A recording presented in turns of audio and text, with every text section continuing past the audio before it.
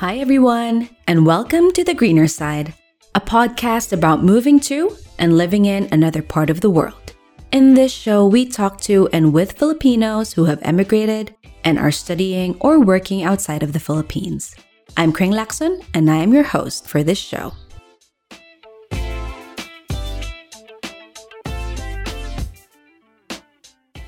Today, we explore the land down under, Australia. A country of 25 million people, Australia is considered one of the best countries to live in because of its high quality of life. The nation has a well-developed public health system, a high-income economy, and a tolerant and multicultural society. Today's guest has lived in Aussie since 2019, moving to the country under a partnership visa. Today, she tells us about how she got this visa and how one could come to Australia under a work visa. So without further ado, here's Stephanie Jamisola. Hi, Steph. Hello. Could you tell us a bit about yourself before we begin interviewing you? Okay, so I don't even know how to start. So I'm Steph. I have been working since 2014, as in the Philippines, and then here in Australia in 2019. And yeah, I've been here since then. Plan was to go back in 2019 for a wedding, but got canceled because of COVID and all. So yeah, we've been stuck here for 2 years straight now, which is the longest that I've been away from my family. Mm-hmm. Yeah. And you're in Melbourne at the moment. You were there from 2019. What visa did you apply for? Could you tell me the backstory of that visa? Yeah, so the visa that I got was a partner visa. So it's linked to my husband's temporary skill shortage visa. And because yung nature of that visa is that if I'm a partner of a person carrying TSS, for short, TSS 482 visa, then naturally, like all the rights that that visa has would be applied to me. That includes working without a cap, because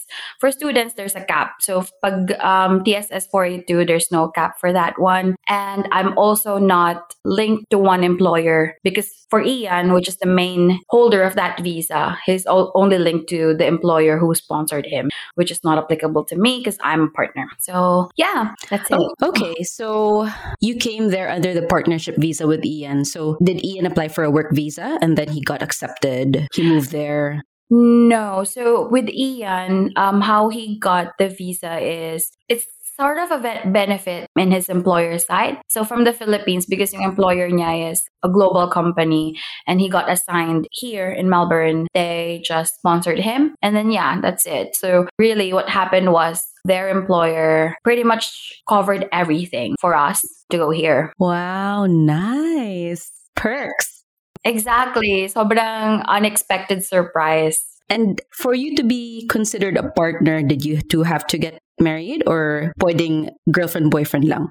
Technically, pwede namang girlfriend-boyfriend lang. You only need to prove your relationship, like the seriousness of the relationship, na you actually have a plan of marrying each other like in the future. So there's no pressure on that end. Like you just need to provide bank statements na parang meron kayong joint account maybe, and then perhaps a contract or a proof na you've been living together, because that's one of the main things. Like dapat you've been living together for at least a year in order for you to be considered like a serious partner. And then yeah, so there's a lengthy document also that you need to provide, basically telling your story. So yun, parang yun yung parang medyo fun part ng requirement kasi you get to like actually write. So yun, I had fun with that one. So nagsulat ako ng story namin of how we met, how we got together, and then I've also compiled photos to prove na yun nga, legit yung relationship namin basically. And then yeah, then the key thing for that document is to appeal to compassion. Sabi nila na parang you need to appeal to compassion, meaning be sincere para mag-grant yung visa mo, basically. Okay, I see. So the employer helped you both to get to Australia under the TS22? Anong tawag? TSS 482. TSS 482. So on your end, what documents did you need to secure to help the employer? So from my end, yung standard, meaning like yung normal documents lang like birth certificate, IDs, Yeah, that's pretty much it. Passport, record ng travel mo, and also proof for me na nakakuha na ako ng visa for Australia before. Kasi I visited as a tourist noong 2017. So yeah, that helped, I guess, because nagkaroon na sila ng background check about me and they know that legit person na ako. So the only thing that they needed to check was our relationship, like if it's legit or not. So yun, there's that. And then sa partnership side, one of them is the one that I mentioned, which is yung proof of our relationship, like statement of our relationship. And then to support that, we were also requested to provide testament from our friends na like they actually know us and we've been a couple from this time and this time, la la la. Parang character reference, but for relationships. And then joint bank account statement, and then proof that we'll be living together, like contracts, bills, ganon. Yun na siya basically. As in talagang parang two parts lang siya about yourself and then for relationship things, like yun nga, to provide yung legitimacy ng relationship. Okay. And how long did it take before you got your visa? Mabilis lang. And this was pre-COVID, of course. So, nung pinasa na namin yung visa namin, I got news na na-approve siya after 2 days. Wow, ang bilis. Ang Sobrang bilis. bilis. Oo. Also, sorry, one more thing na nalimutan kong i-mention. As part of the requirement din, yung employer niya kailangan din mag-provide ng letter confirming na they are covering me as well, are responsible for the things that I do basically dito, na parang they're vouching for me. Yun. Pero yung 2 days lang, bilis, diba? Ang bilis nga. Nakaka-amaze. As in, kaya nga sobrang, lalo na pag narinig ko yung kwento ng mga people na really wanting to go here or even other countries, lalo akong nagiging thankful of how it all happened. Kasi, yun nga, as in talagang I was prepared to wait for months. If worst case scenario. But yeah, sobrang bilis lang talaga. And does it normally just take, that short a time frame? If I'm applying by myself for a work visa, would it take longer? Yes, I guess. If you don't have an employer covering for you, basically. Kasi for yung sa amin din kasi, what expedited it was the fact na there's an employer already. Because for that visa, you really need an employer vouching for you, confirming na, yes, this person is going to Australia and is working for us. And ganito yung skill set niya, kaya siya valid, go here. Kasi obviously for Australia, they also want to protect labor force and to give jobs to Australians. So yeah, that's why yun yung key thing, like really finding employers to cover your visa. Kasi yun. Pero ang maganda doon is kapag nakakuha ka ng employer na mag-sponsor sa'yo, is that by law, sila dapat ang magbabayad ng lahat ng expenses mo, even your flight going here. Yun. So, yun yung maganda. As in talagang hindi rin nila against the law yun if mag-make sila ng arrangement sa'yo na telling nyo na, okay, Kring, papapuntahin ka namin dito and babayaran namin muna yung visa mo and all that expenses, pero babawas namin sa sweldo mo after. I mean, pretty good deal pa rin siya, diba? Pero yun, hindi siya pwede. So, dapat sila talaga magbayad ng lahat ng yun. Oo, kasi marami ring nasa scam ngayon na parang sinasabi, we have a job offer for you, tas scam lang pala. Daming news na ganyan dito, like Filipinos going here tapos expecting na may ganitong job and then yun pala, gagawin lang silang parang slave, which is sad pa. Pero yun. So if I'm coming from the Philippines, can I apply for like a work visa na hindi tali sa employer? Is there such a thing? Or do I actually have to apply and get an employer before getting a work visa? Yeah, you need to get an employer. And also, I know na meron siyang parang bond. Kung mag-e-end na yung contract mo with that employer, you also need to go home like 60 days after that ended. Because yeah, obviously, you can still stay if you find another employer to sponsor you in 60 days. But if not, you need to go home. Or if the employer you have decides to extend the visa? Yeah. So parang it can work both ways. Like either you extend or yun nga ma-terminate. So yun, basta parang ang key dun sa type ng visa na yun, which is 482, is tied ka to that employer. Parang yun yung parang pinaka-standard nila for visa na working. Kasi they have lighter ones, I believe, na parang short-term skilled temporary visa, which is pretty much the same visa, pero mas magsi yung time frame. Kasi yung visa namin ngayon, until 4 years. Okay.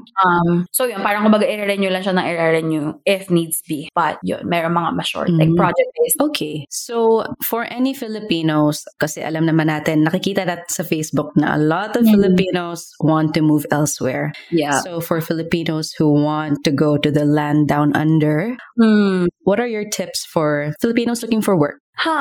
Well, the first thing that I'm gonna suggest is tingnan nila yung skilled occupation list ng Australia. Because I know for a fact that a lot of the jobs in that list are the jobs na maraming kumukuha sa Filipinos, like engineering, architecture, healthcare related things, nursing, doctors, PTs, mga ganon. Ang dami. Lalo na sa healthcare industry, ang daming mga Pinoy dito na yun yung trabaho nila. So yun, even marketing for our role, project management, public relations, advertising, I think, is one of them as well. So, yun, check that and then take it from there. As soon as makita mo na nandun yung role mo and nandun yung expertise mo, next thing you just need to do is to get an organization, which is nakalist na rin sa website ng Australia. Get an organization to vet your skills, like to vouch for your skills na, okay, skilled talaga tong person na to in this field. And then yun, from there, madali na lang talaga. As in, you don't even need an immigration lawyer. Kasi hindi rin nila nire-recommend that you get an immigration lawyer because that's the whole point why they're trying to make the entire process straightforward. Na parang send mo yung documents mo online and then makaka-receive ka rin ng email online na parang, okay, approve na yung visa mo or you need to provide more information, la la la. But yun, obviously, it takes a lot of time and effort in order for you to actually get your visa. You just need to pay close attention to the details, ganun. Kasi very particular sila sa ganun na parang dapat kung ano yung hinihingi nila for that particular document, dapat nandoon talaga. Okay. All right. We will keep that in mind. Yes. At sa mga gustong magpunta sa Australia, just take note of what Steph said about moving there and working there. Yes. So, Steph, noong 2019, when you moved to Australia, what were your first impressions? What did you notice were the big differences between Australia and the Philippines or just Melbourne and Manila? Ang dami. As in, sobrang silly nito. Pero yung first thing talaga is one, yung mga homeless dito, naka-Nike. Girl, Wow. naka-Nike sila. Tapos, kapag kayong binibigyan sila ng mga pagkain, sobrang iba. Kahit sila malataas ang standard nila talaga, ibang klase. Bibigyan sila ng isang box ng pizza. And then makikita mo yung pizza, parang ang nakain lang nila, isang slice and only half eaten. Like ako, oh my God! Sa Philippines, grabe na parang kumbaga talagang lahat gagawin para makakain, 'di ba? Kasi syempre, ganun tayo kahit nga ako nung nasa Philippines ako, nakakaranas talaga ako ng pecho de pedro. Kung binigyan ako na isang box ng pizza, hindi ko tatabi-tabi lang yan. Siyempre. Nga lang tayo, delirious nga lang. Parang treat na sa atin yan dati sa Makati, di ba? Medyo mahal kasi. Dito iba. So yun yung talaga yung first thing na napansin ko na parang grabe. Sinabi mo ba sa homeless na mag-share na lang kayo ng slice? May mga batang hindi nakakakain. Tapos sabihin ko sa kanya, hindi, talagang wala. Initsapwera niya, ganon. So yun yung key. Yun yung isa sa mga una kong na-notice. And then, syempre, mayroong mga bigger things like transportation na hindi mo, na-realize ko na hindi ko pala kailangang mas-stress ng sobra sa biyahe. Pwede palang hindi. Pwede palang pag-elbow para lang makasakay ako sa bus, sa triangle. Yung mga ganon, walang ganon layer sa everyday commute ko. And then, what else? Ano pa? Work environment. So work environment, I really noticed na people here are more chill and they're not too hung up on titles. I mean, not everyone, obviously. Meron pa rin medyo mga people na I'm like this and that, so you need to treat me a certain way. Merong ganon, pero like hindi yun yung normal. Unlike sa Philippines, kasi parang, syempre, it's one of the beautiful things na we were exposed to sa Philippines. I'd say beautiful because meron tayong certain level of respect sa mas nakakataas sa atin or sa elderly, mga ganon. Dito, parang as in talagang chill lang, na parang may mga makakausap ako sa work na head ng marketing, tapos around same age ng mga parents, ganyan. Kumbaga normally sa Philippines, tawagin mo na yung mga miss whatever. Ma'am, sir. Oo, ma'am. Lagi mo ipopots. Parang sobrang dapat hindi ka masyado nag-share ng opinion. Parang mga gano'n. Parang hindi ka masyadong nakaka-offend. Dito hindi. As in talagang sobrang you're free to really have an actual intellectual conversation with these people and actually share what you think and learn from them, and also them learning from you as well. So yun, parang mas liberating in that sense. And yun, kumbaga parang mas nararamdaman ko na relax. And also, they really value work-life balance. Na parang hindi katulad sa Philippines na, kasi obviously sa field natin before, which is public relations for everyone's reference. Sa PR, kapag pumapasok kayo sa office dati, talagang as in hustle, ganyan, meetings there, emails, whatever, gawa ng deck, ganon. Talagang focus ka sa work palagi. Though may mga fun times na parang in between, pero parang sobrang rare yon. Kasi syempre yun nga, ganon tayo ganon yung culture natin, talagang hustle, kayod talaga palagi, ganon. Dito hindi. Na kumbaga parang dito, kapag may nag-stop by sa desk mo at tinanong ka nila, oh, hi Steph, how are you? They really want to have a small talk. Yeah. As in, yung small talk na yun would last like 45 minutes. Tapos parang, oh my God, sa 45 minutes na yun, ang dami ko ng email na replyan, ang dami ko ng resolve na issue. Pero sige, gusto mo makipagkwentuhan Kasi kumbaga parang, kapag hindi mo ginawa, parang ang KJ mo. Parang gano'n, parang doon sila nababad trip. So yun yung mga culture shocks for me. Kasi as in talagang pagdating ko dito, ang ginagawa ko lang, pag tinatanong nila ako, hi, how are you? Good, thanks, how are you? That's it. Talagang, okay na. Okay, you're good, fine. Alright, back to work. Hindi na gano'n masyado. Kumbaga, as in talagang nagkapagkwentuhan ako, ganyan. So yun yung mga naiisip ko na pag bumalik ako ng Pilipinas, sobra akong mag-a-adjust ulit. Kasi iba, parang mas relax. Mas relax yung mga tao. I would say na, and I don't want to start a war here, but Australia and New Zealand have the same culture. So dito same din na sobrang chill. Diba? And pag 5 p.m., sasabihin ng boss mo, umuwi ka na. As in, diba? As in, on the dot. As in, parang may time pa nga nung bago ako na parang may 4:59 pa lang. Yung katapat ko, nagsusuot na ng jacket, nagdilagpit na ng laptop. Ganyan pa nasisip ko, 4:59 pa lang. Talaga, pwede na. Talaga, hindi ako sanay.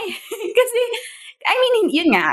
It's not like talking bad about work culture in the Philippines, really. It's just one of those things na sobrang different. Na parang dito kasi, sobrang normal lang sa kanila na parang, okay, sige, uwi tayo on time, no big deal. Parang gano'n. I think the reason why ayaw din nilang overtime ka kasi wala rin silang OT pay. Exactly. Wala silang gano'n. So, yun. Kaya nakakatuwa kasi parang mas na ma-manage mo yung time mo din like on a personal level. Na parang yun nga, pag uwi mo, ganyan. And also, yun nga, makakauwi ka ng maaga kasi hindi ka makakaranas ng traffic. Hindi mo na kailangan i-factor in yung traffic kasi yung train, kumbaga, same lang yung travel time niya all day, like every day. So yun, alam mo na by this time, makakauwi ka na, makakapag-prepare ka na ng dinner, workout, ganyan-ganyan. Yun. So, working from home ka pa rin ba? Ngayon, hindi. Most days nasa office ako because I'm training people kasi may mga newbies kami. So, yun. Papasok ako sa office most of the time. But yeah, meron days na nag-work from home ako. So, could you tell me, what are the cons naman? So, there are so many pros. What are the cons of living there? Well, syempre, first is away from your family. And yun nga, as you know, sobrang close ko sa family ko, like until dun sa extended family ko, ng mga cousins ko and all. And I really miss them. And especially like being away from them during pandemic, like adds up to that level na parang sobrang gusto mo to be beside them. Kasi syempre, parang you're anxious about their health.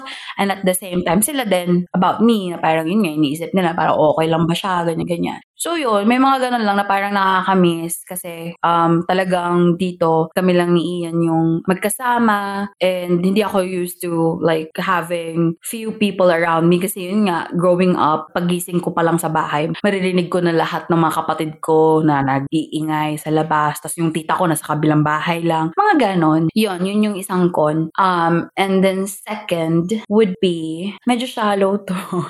Sige lang. Yung ano ko, size ng damit ko. Okay. Sa totoo lang, para lang makahanap ako ng damit na sakto sa akin, bumibili ako sa kids section. Ay, Oh, how tragic. kasi sa kids section ako bumibili. Gano'n ang difference ng size. Talagang yung katawan ko, pang preteen.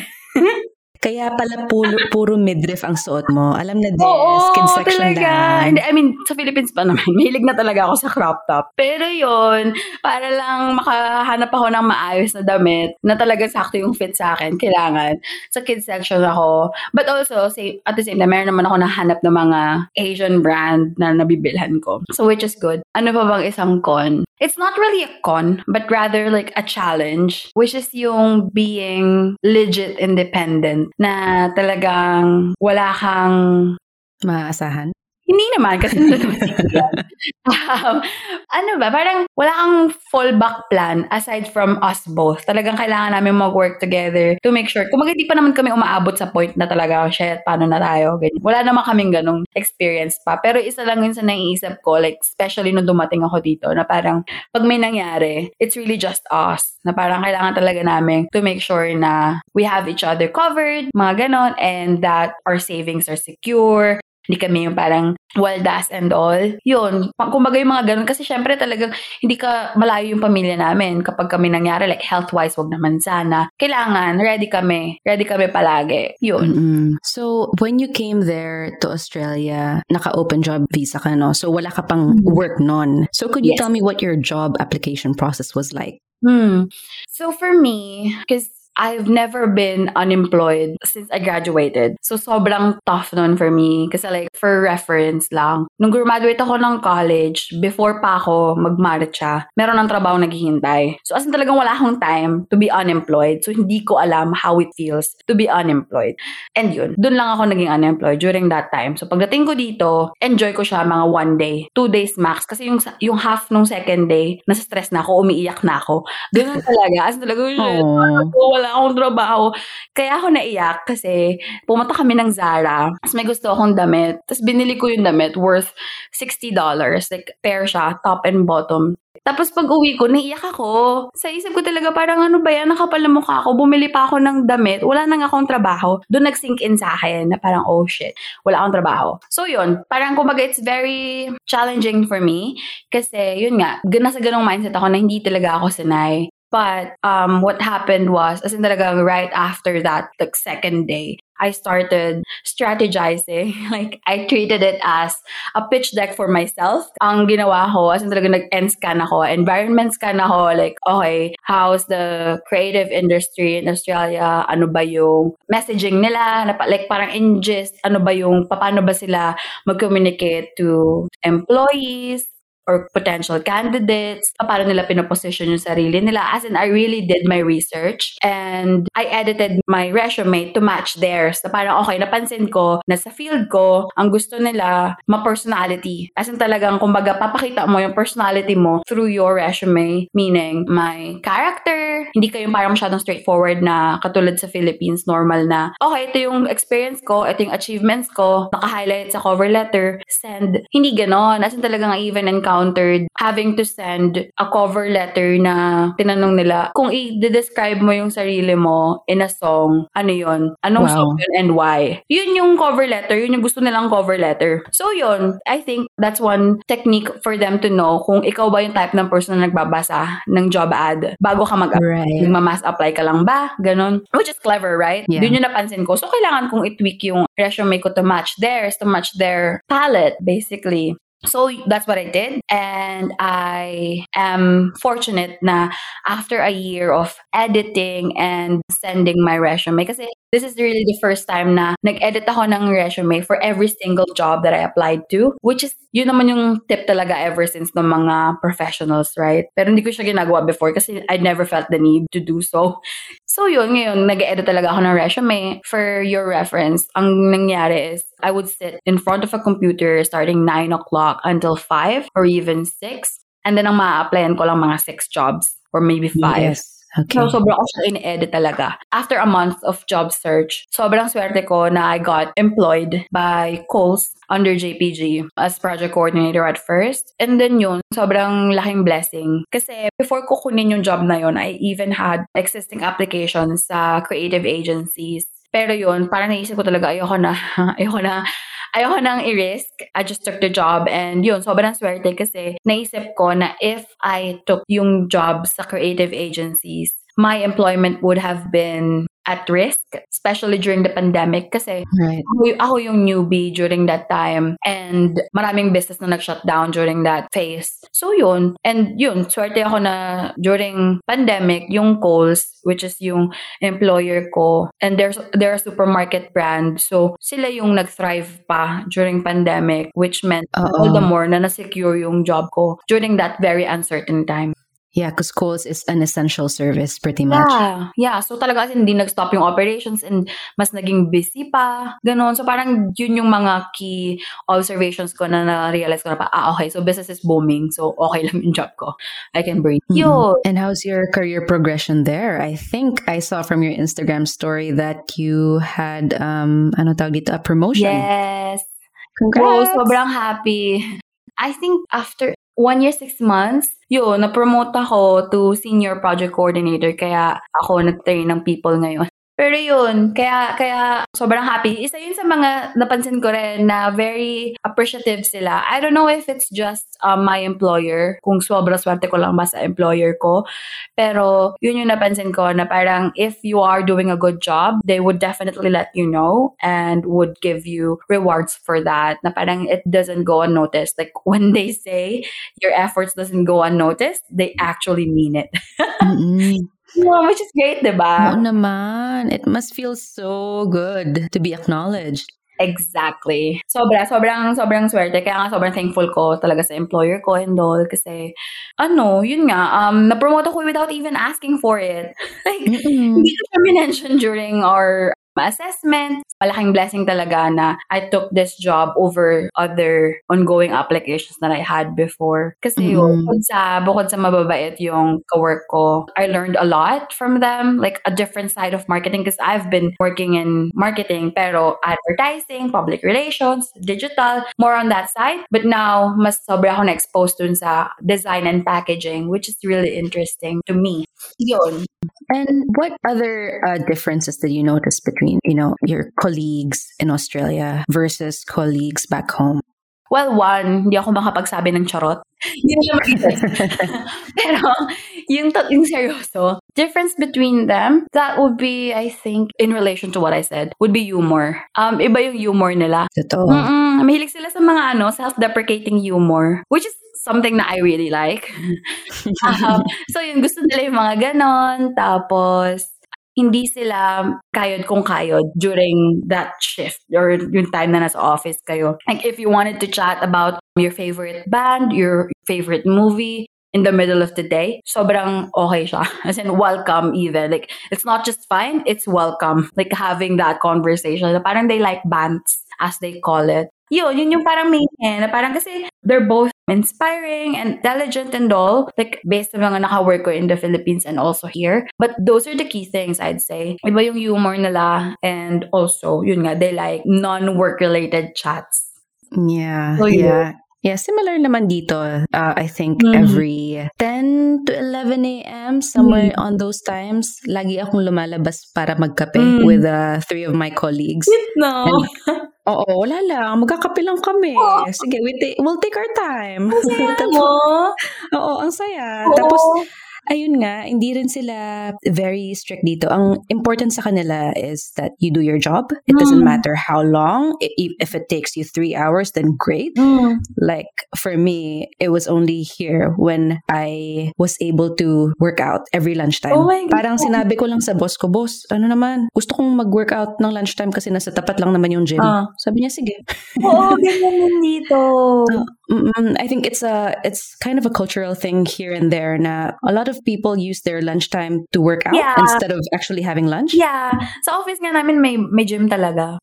As in, sa basement lang. Pwede kang mag-gym. Tapos, sobrang ako na-amaze kasi meron pa silang Pilates bed. Parang ako, oh my God, this is heaven for me. Wow. Sobrang Sana all my gym. Punta ka na dito, dali. Okay lang. Nasa tapat lang naman ang office namin eh. Oo. Yun. So yun, parang yun nga, yun din yung napansin ko na respective talaga sila. At saka, ito pa pala, sorry, one more thing na napansin ko. Kapag kailangan mong umuwi or magstay at home because of a personal thing, like even if it's as simple as yung agent ng apartment namin would come by for an inspection. So I need to work from home during this day. Hindi siya big deal. Like, oh, yeah, sige, work from home ka. Or parang, sorry, kailangan kong mag-half day because may sakit yung aso ko. Kailangan kong umuwi. Okay lang. Okay, umuwi ka na. Ganun. Kasi talagang no drama whatsoever. It's fine. That's true. As long as they know na parang you know your boundaries, basically, na parang alam mo na hindi to something na we just grant because entitled ka to it. Kung baga may mutual respect between yourself and your job and your employer, that's fine. As long as they know that you know that. Yeah, a lot of times. Dito rin, if I have colleagues who have like, if their partners or their kids are sick, they can take the day off and it's not a problem. Yeah, and I think part of the reason why that is the case is kasi yung mga shops din, yung mga services din sa Australia at sa New Zealand, they close at 5 p.m. then on the dot because of work-life balance. True. Kasi talagang wala kang aabutan pagka umalis ka lang din ng 5 sa office. So kung gusto mo magpagupit, hindi pwedeng after 5, dapat while working or weekend. Oo, weekend, ganyan. Doon mas mahal pag weekend, diba? Kasi may surcharge. So even yung mga nasa services na yon gets paid like according to sa effort din nila. So yun, which is great, diba? Na parang, ang galing pala, pwede palang ganito. Sobrang na-appreciate ko din talaga na sa Philippines nga, very workaholic and also hardworking is the right term. Very hardworking yung mga tao. Pero yun nga, parang kumbaga, on the flip side, ang galing na pwede palang gano'n na mababayaran ka ng malaki, pero hindi mo pinapatay yung sarili mo for work. Working in the Philippines is character building. Yes, exactly. And I think Filipinos are able to handle stress better, in my opinion. Parang mas capable tayo sa stress. Yeah, I agree. Generally, yun nga, yung Filipinos, parang, depende sa character, I guess. But then, yeah, like, kung titignan mo siya based on some people that I know, and also, like, looking at the colleagues that I have here, or the people that I know here, as magaling makakope sa stress yung mga Pinoy. Kasi I guess, resilient tayo. As you know. Now that you've been there for 2 years, do you see yourself staying there for the long term? I hope so. That's the plan at least. But yeah, it all depends like what happens after pandemic, how difficult would it be to actually stay here at this point. So totoo lang, being a type A person, I've given up on planning. Kumbaga yung plano ko hanggang na lang, parang the next 3 days, gano'n. Gano'n na lang palagi. Kumbaga dati, just ko nung college, plano ko na yung 10-year plan ko na for myself. Alam ko na, okay, dito ako mag-end up, magiging boss ako ng marketing. Gano'n na yung plano ko. May ano pa ako, Gantt chart pa ako nung bata ako. Ngayon wala lang. Kasi literal. Meron talaga. May plano talaga ako for myself. Ganyan. Very looking forward to all the things in life. But yeah, this pandemic changed that. So now, I'm taking it like day by day. But yes, that's the intention, like to stay here in the long run if the circumstance permits. If not, it's not really a bad thing because, yeah, yung con of being here, which is being away from my family, kumbaga for me, that's 10 times points na parang kumbaga over dun sa mga pros na meron. Enjoy ko lang yung benefits, but if it doesn't last, then it's fine. Maybe it's time to go. Now, that's a very good segue for the most important question of this podcast, which is the grass greener in Australia, in Melbourne, Australia, than in the Philippines? Generally, yes. Yeah, it is. So my basis for that answer is that if I'm thinking of my future family, my kids, and how I want them to grow up and what environment I want them to be exposed in, it would be here rather than the Philippines. Only because I feel that it would be me setting them up for success, like giving them the best environment na may balance of safety and at the same time room for them to mistakes and all. Kasi sa Philippines parang ang hirap eh. Parang ini-imagine ko kung ako yung magiging mom, feeling ko ngayon nagigets ko na yung mom ko kung bakit niya ako sineshelter ng ganon nung bata ako kasi sobrang daming danger out there. Although dito din naman maraming danger, but at the same time mas mafe-feel mo lang na you have support. It's not just you looking after your kids, it's also like the government, the people working in the background, mga ganon. Kumbaga, mas feeling mo, okay, sige, gagawin ko yung due diligence ko as a mom, but at the same time, I'm not alone. Kung yun yung isipin ko, yes, it will be here. Also, like really, like everyone deserves this kind of treatment anyway. Like, we all deserve it, so hopefully there's not much gap between what we are experiencing not being in the Philippines versus the people who stayed in the Philippines, hopefully, eventually. So the grass is greener in Melbourne, but minus 10 points kasi wala yung family mo dyan. Exactly, yes. So hopefully, dito na rin sila someday para talagang green na siya. I think if you become, a permanent resident or a citizen, you can't take your family with you there, can't you? No, I can't because my immediate family would then be Ian and all kids. Oo nga pala. Yeah. I mean, if my parents or grandparent would pass as a dependent, then yes. Because I think we just need to provide proof na I am supporting them. And yeah, I'm the main person supporting them, like sending them money and all that. If I can prove that, then yes, they would pass as a dependent and I can get them. I think. I don't know if that changed. Because also one key thing for Australia is they change their rules quite often. They review it from time to time, which is great. But yeah. Okay. All right. Thank you so much, Steph. Thank you so much for having me. For people who want to know a bit more about you, how can they follow you? Where can they see you online? That's a good question. Promote. That would be at Hey Stephanie and then 3 underscores on Instagram. And I also have a blog called Daisy Daydreams. So the link is in my Instagram as well. So feel free to follow. All right. So that's Hey Stephanie with 3 underscores sa Instagram and daisydaydreams.wix site. Is that right? Yes. Oh my God, yes. Oh, syempre. Ano ka ba? Binabasa ko yung blog mo. Thank you so much. Thank you so much, Steph. And thank you to you, our listener, for tuning in. If you like this podcast, don't forget to subscribe for free on Spotify and Apple Podcasts. Do reach out to us on Instagram at Greenerside Podcast or email us at thegreenersidepodcast@gmail.com. Also follow us on our new Facebook page, The Greener Side Podcast. So until the next 2 weeks, I'm Kring Lakson with Steph Jamisola, and this is The Greener Side.